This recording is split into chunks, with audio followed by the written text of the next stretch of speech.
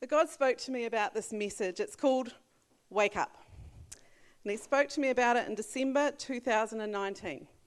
2019. Oh, didn't we take that for granted? Didn't we? What a great time that was. But for reason after reason, even though God placed this message in my heart, when I was scheduled to preach it, plans kept changing. And so I really believe the time is now. I haven't asked to preach this message. I was waiting for the time that it was right. And I believe that time is now. And actually, I believe it's got a whole lot more context now than it did maybe when I started writing it last year, because I, along with all of you, had no idea what was to come this year. Just got a sound effect I want to play.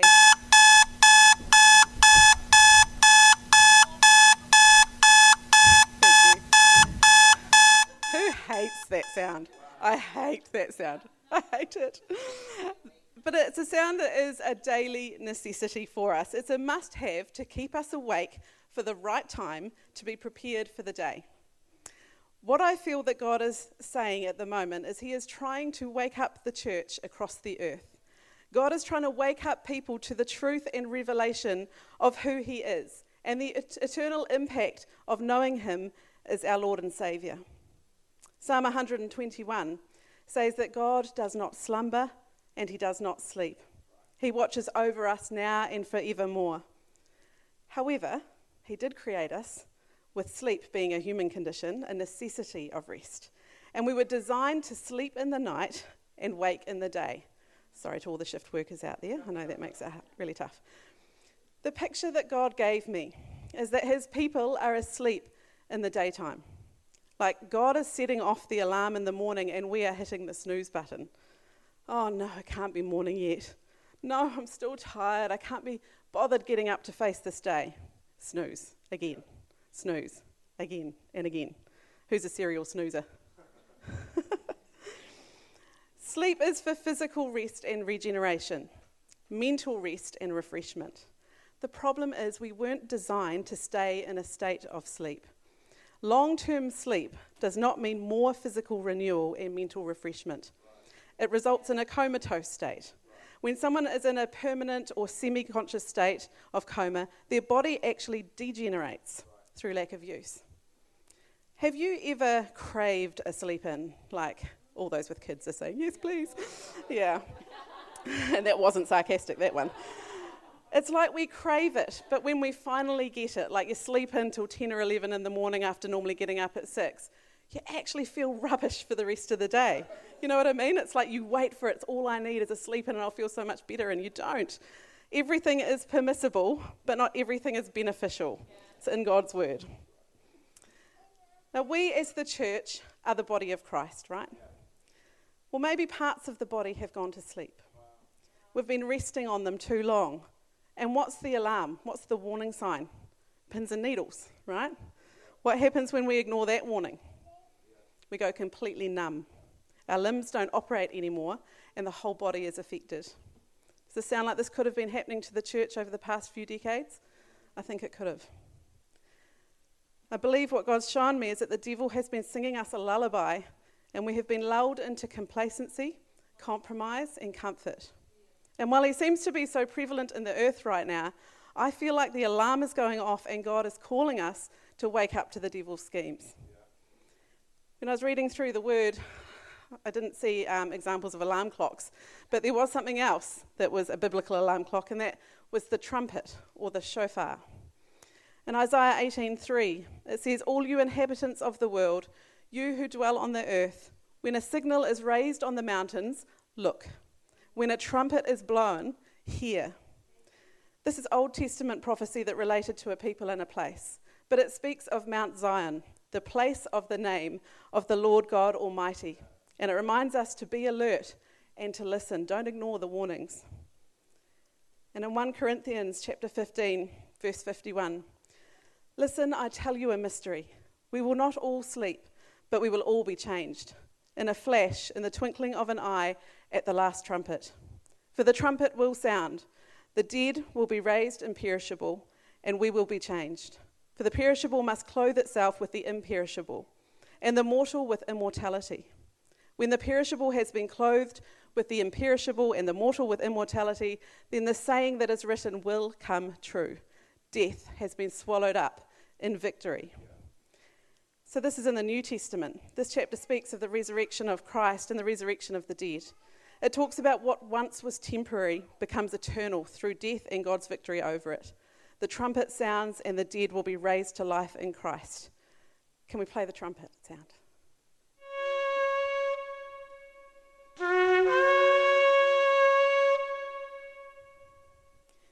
That's the shofar, the trumpet. The alarm has been set for such a time as this. The trumpeter is standing with his trumpet raised to his lips, waiting for the command. And if you're questioning whether this is an end times message, then yes, it probably is. From the moment that Jesus ascended to heaven after his death on the cross and his victory over death, we have been in end times. It is end times because we are between Jesus' first coming, a baby born to the Virgin Mary, lived his life on earth, showed us the way to live, performed miracles, went to the cross, sacrificed himself so that we might have life and freedom from death eternally.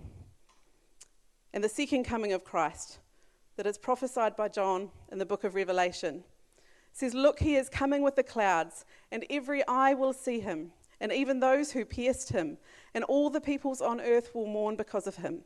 So shall it be. Amen. I am the Alpha and the Omega, says the Lord God, who is and who was and who is to come, the Almighty." No one knows the day or hour, so I'm not saying it's upon us. Just relax. There's more end times prophecy to be fulfilled. But I do think God is asking us to stop hitting the snooze button and wake up to the times we're in. So there are different states of sleep and wakefulness. So let's talk about each of them, and maybe you can position yourself in one of these states as we discuss them, not like physically, but spiritually. The first one, dead sleep, like you're out, you're gone, you're in deep slumber, you're not aware of the world around you, you're very difficult to wake, if not impossible. In fact, your snoring would drown out any alarm. You are dead sleep. This is the state of the unbeliever who has not yet been roused to the truth. They don't even know at this point that they are in need of a saviour. The second one is sleepwalking. A sleepwalker is in between wakefulness and sleep. A sleepwalker is often living between two worlds, their dream world and the physical world that their body is in. They're often confused, they become anxious, knowing something's not quite right, directionless and aimless, wandering around trying to make sense of the two worlds coming together. Who's a sleepwalker? Oh, are you? Interesting, Julia. Well, tell you what, we come from a family of sleepwalkers. It seemed to be more in my childhood years. I sleepwalked all the time. Carl sleepwalked up until probably about 10 years ago. I'm not quite sure what changed. He stopped.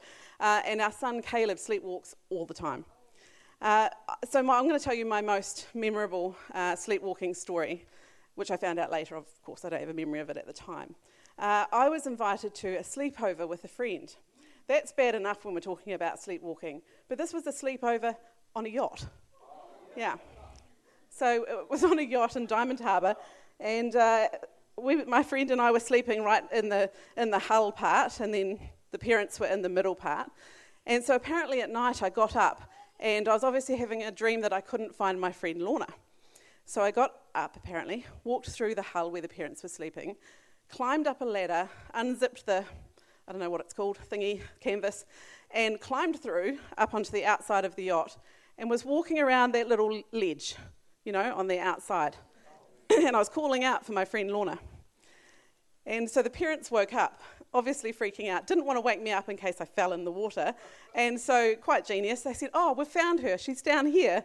And I went back down, got into bed and went back to sleep. It can be dangerous living in between these two worlds. Caleb, as I said, sleepwalks all the time.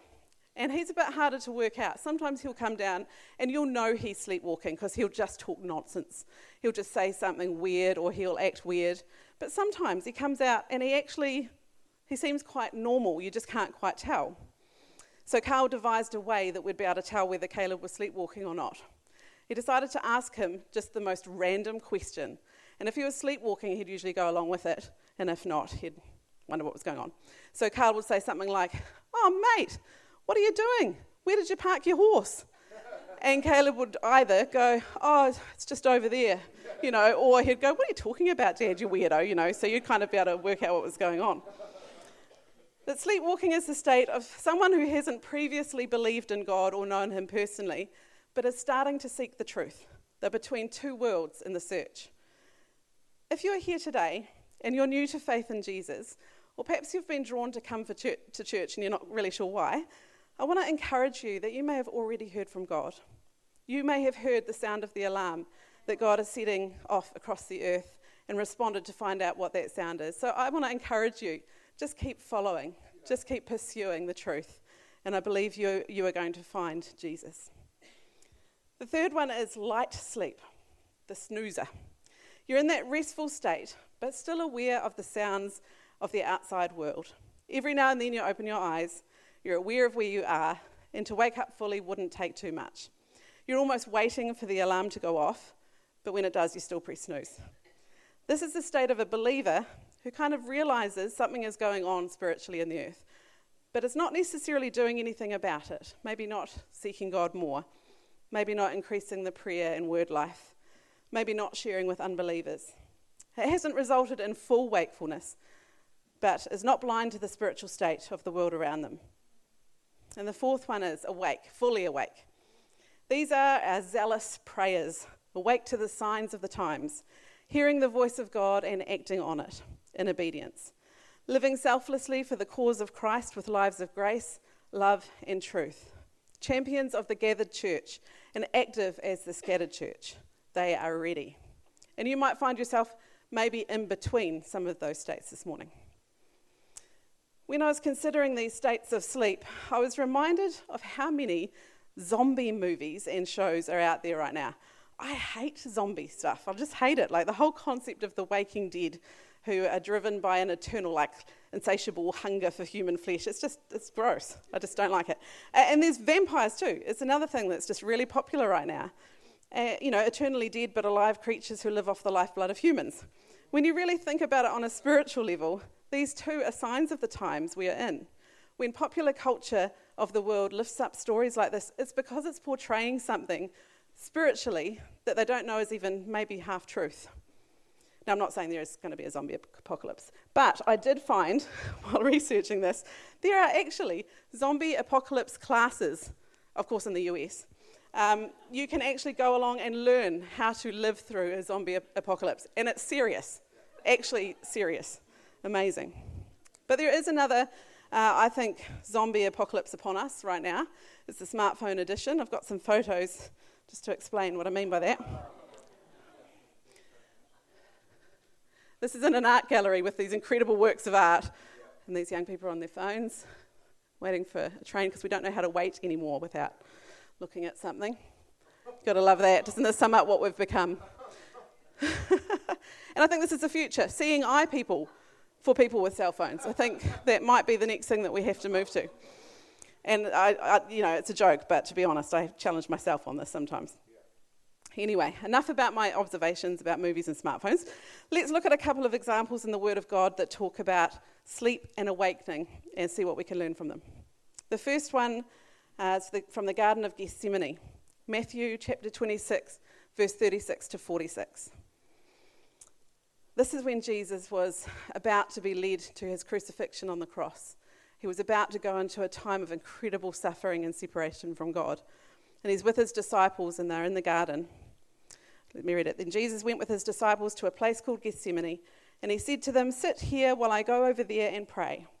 He took Peter and the two sons of Zebedee along with him, and he began to be sorrowful and troubled, unsurprisingly. Then he said to them, "My soul is overwhelmed with sorrow to the point of death.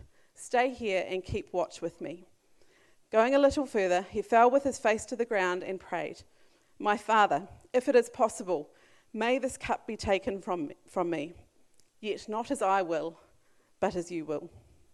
Then he returned to his disciples and found them sleeping. "Couldn't you men keep watch with me for 1 hour?" he asked Peter. "Watch and pray so that you will not fall into temptation. The spirit is willing, but the flesh is weak." He went away a second time and prayed, My Father, if it is not possible for this cup to be taken away unless I drink it, may your will be done." When he came back, he again found them sleeping, because their eyes were heavy. Oh, the poor guys. Their eyes were heavy. So he left them and went away once more and prayed the third time, saying the same thing. Then he returned to the disciples and said to them, "Are you still sleeping and resting? Look, the hour has come, and the Son of Man is delivered into the hands of sinners. Rise, let us go. Here comes my betrayer." Jesus' anxiety grew in the garden as his unknowing and weary friends could not watch with him, not even for a short time. He urged them to be alert, for a trial was coming, and he knew they were weak. So he asked a second time. But again, not his own will, but ultimately the Father's will that he sought. And in the account of the same story from Luke, chapter 22, verse 43, when he prayed that second time in anguish, an angel from heaven appeared to him and strengthened him. And being in anguish, he prayed more earnestly, and his sweat was like drops of blood falling to the ground. God heard his prayer and swiftly answered with the strength of an angel, not for him to rest. Jesus had no one else to turn to. But Jesus, now having been encouraged and strengthened by this angel, what did he do? He used that strength to pray all the more earnestly. So much so that he began to sweat drops of blood upon the ground. And this account is in Luke. And Luke was the doctor, the physician. So he gives the physical perspective of what Jesus was suffering. Jesus again approached his weary friends, and again he found himself alone. So a third time he went and prayed. There was no time left. But now, looking at the story, could we all be the disciples in the garden? Jesus, with the pain and suffering of this world on his shoulders, interceding to the Father on the world's behalf, shedding tears of compassion and sweating blood as he holds the world in his hands. Yet we sleep.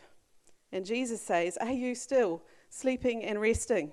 Look, the hour has come. Rise, let us go." The second story in the Bible I want to refer to is the Valley of Dry Bones from Ezekiel. Ezekiel was given the title Watchman by God. In the ancient world, this was an official military title. The person was to watch and be on the lookout for opposition and attacks. They were positioned on the city walls, and they were responsible for sounding the alarm to alert the city to the approach of the enemy. Like a military watchman, Ezekiel's task was to alert God's people at the sight of alarm so they could respond in repentance. It was an important role to fulfill, and actually failure to report God's word to the people resulted in death. So let's go to Ezekiel 37, verse 1. "The hand of the Lord was on me, and he brought me out by the Spirit of the Lord and set me in the middle of a valley." Right, so this indicates that this is a vision that God has brought Ezekiel in to see. So in the middle of the valley, it was full of bones. He led me back and forth among them, and I saw a great many bones on the floor of the valley, bones that were very dry, been there for a long time. He asked me, "Son of man, can these bones live?" I said, "Sovereign Lord, you alone know." Then he said to me, "Prophesy to these bones, and say to them, dry bones, hear the word of the Lord. This is what the Sovereign Lord says to these bones. I will make breath enter you, and you will come to life. I will attach tendons to you, and make flesh come upon you, and cover you with skin. I will put breath in you, and you will come to life. Then you will know that I am the Lord." So I prophesied as I was commanded. And as I was prophesying, there was a noise, a rattling sound, and the bones came together, bone to bone. I looked, and tendons and flesh appeared on them, and skin covered them, but there was no breath in them. Then he said to me, "Prophesy to the breath. Prophesy, Son of Man, and say to it, this is what the Sovereign Lord says. Come, breath from the four winds, and breathe into these slain, that they may live." So I prophesied as he commanded me, and breath entered them. They came to life and stood up on their feet, a vast army. As you know, for those that have been in the church this year, we've been in a season called Prepare, and a calling to put Jesus at the centre of all we do and all we are. Prepare. Have you asked the question yet, prepare for what? I think we are finding the answer in this prophecy. Prepare to come to life as the body of Christ, a vast army. The power of the prophetic word as Ezekiel was obedient to what God told him to say, spoke life into the bones and tissue and life into breath, and the long dead came to life. For too long, I think we have been passive prayers. God, I need this. God, I want this. God, would you do this? God, would you do that? Jesus died on the cross and overcame death so that we might have the victory. He gave us the authority to command the devil to flee. He gave us the authority to pray for miracles. We keep praying and asking him, could you, would you? And he is saying to us, it is already done. Now appropriate the victory of the cross. Stand on the authority you've been given and fight the enemy that I have conquered. This has been on our hearts for the last few months. And actually with David and Greta Peters, who are prophets, they're coming here in 2 weeks' time. And on Saturday they're running a seminar called Call to Arms. It's a spiritual warfare seminar. When we planned them coming this year, that wasn't the seminar they were going to do. But through our prayer retreat days and times with the Lord, we've just felt that God is asking us to equip the church to fight. And so this is part of what the seminar is about. Learn how to contend in prayer. Learn and be sure of the authority we have. Become confident in praying assertive prayers. Let's get ready. For some of you, this is confronting and even scary. You're saying, but I hardly feel saved, let alone fight the enemy and have authority to pray like that. I'm still stuck in my sin. I can't be in the army. I'll just serve the oranges at half time. But everyone who calls on the name of the Lord Jesus Christ is saved. You have as much authority as a co-heir of Christ as I do. So you sin. Shock, horror, we all do. That's what God's grace is for. You don't know how to pray? It's okay, we've all been there. Come and learn. But it's not in my nature or personality. I'm a shy, anxious introvert. Guess what? God didn't create anyone who couldn't live out what they were designed for. And we were all designed to worship, to pray, and to rebuke the enemy. I'm a shy introvert too, so if I can do this, you can all pray. Ephesians chapter 5, verse 8 to 15. For you were once darkness, but now you are light in the Lord. Live as children of light. For the fruit of the light consists in all goodness, righteousness, and truth. And find out what pleases the Lord. Have nothing to do with the fruitless deeds of darkness, but rather expose them. It is shameful even to mention what the disobedient do in secret, but everything exposed by the light becomes visible, and everything that is illuminated becomes a light. That is why it is said, wake up, sleeper, rise from the dead, and Christ will shine on you. Be very careful then how you live, not as unwise, but as wise, making the most of every opportunity, because the days are evil. It doesn't matter how far in darkness or sin you feel, or what has bound you in the past. This scripture promises us that everything exposed by the light becomes visible, and everything illuminated becomes a light. How incredible is that? Bring it out of the darkness into the light. It's not only defeated, but it becomes a testimony to the glory of God. This is a powerful truth. And what is the command and promise that follows? Wake up, sleeper, rise from the dead, and Christ will shine on you. David and Greta Peters, as I mentioned before, prophets, they send out a monthly newsletter. And if you want to, you can go onto their website and sign up for it. I really encourage you, because every month there's something in it that they've been praying and hearing from God, either for the church, for the nation, for the world, whatever it might be. As I said, I wrote part of this message in December last year and was encouraged when I received their January newsletter. And looking back on it, found it, I shouldn't be surprised that the prophets actually prophesied what was to come, but it is always encouraging. So I'll read to you from their January newsletter before everything went to custard. A new decade. A decade that will see great turbulence in the nations, but also significant advancement of God's kingdom. Numbers of prophetic voices around the world are predicting that the 2020s and the 2030s could see an unprecedented, we know that word really well now, unprecedented spiritual awakening in many nations and multitudes coming into the kingdom of God. We believe that the 2020s will be a difficult decade of shaking in the world, But in the midst of it all, great spiritual awakening will come. Of course, as US prayer leader Lou Engle has said, every prophecy is an invitation to intercession. Though God has spoken it, its fulfillment depends on the church praying it into being. God is releasing 4 fires into the earth at present: the fire of prayer, the fire of mission, the fire of love for his word, and the fire of hunger for him and his presence and power. Let's ensure as we enter the 2020s that we catch the fire, passion, purity, power that is coming from heaven.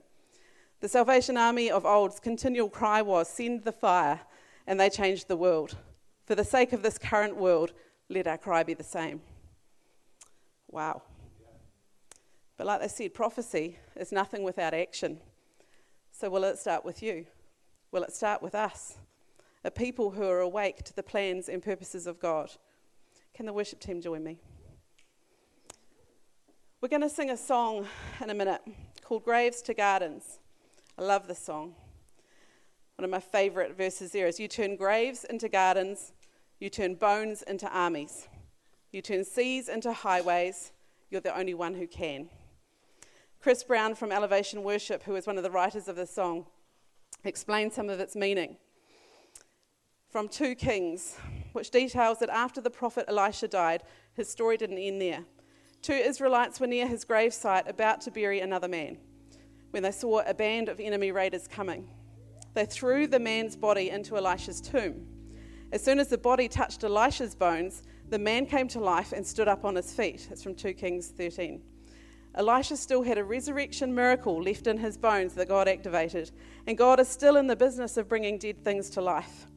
If we'll trust God even with the seemingly dead areas of our lives, if we'll believe in the power of God, if we'll declare resurrection power over everything we sow, nothing will be wasted.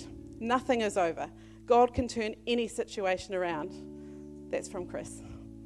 Why don't you stand? I'd love to pray for you. Thank you, Lord. Father, today we acknowledge you again as our Creator, as the author and finisher of life. Jesus, you are our Saviour and our Redeemer, source of grace, mercy and restoration. Holy Spirit, you are with us and in us. Through the most difficult times, you provide us with comfort and peace. You are who you say you are, Lord. And as we have looked at the word today, we thank you for your resurrection power. Lord, you overcame sin and death, and you secured for us life.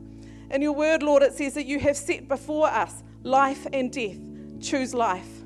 Today, Lord, we choose life. We ask, Lord, that you resurrect the dead things in us back to life. Dead faith, dead hope, dead dreams, sickness. To you we proclaim life. We take authority over any spirit of death or despair that tries to steal, kill, or destroy. And we accept the fullness of your Spirit, Lord, in which we have eternal life, eternal hope, and eternal joy. Lord, let us be awake to the things that you are doing in this earth. Let us have eyes of faith and ears to hear your voice in the midst of our times. We choose to wake up. We choose not to sleep and slumber and remain comfortable. We choose you, Lord, and we choose life. For everyone here, Lord, I pray that this season would be one of revelation, wisdom, and truth. We look to you, Lord, for where does our help come from? The Lord God Almighty. Amen. As we sing this, I want you to consider, in what ways is your faith asleep? What parts of your life are in slumber or even death? What is it you need the power of God to wake you up in or bring life to? He's the only one who can. Let's sing together.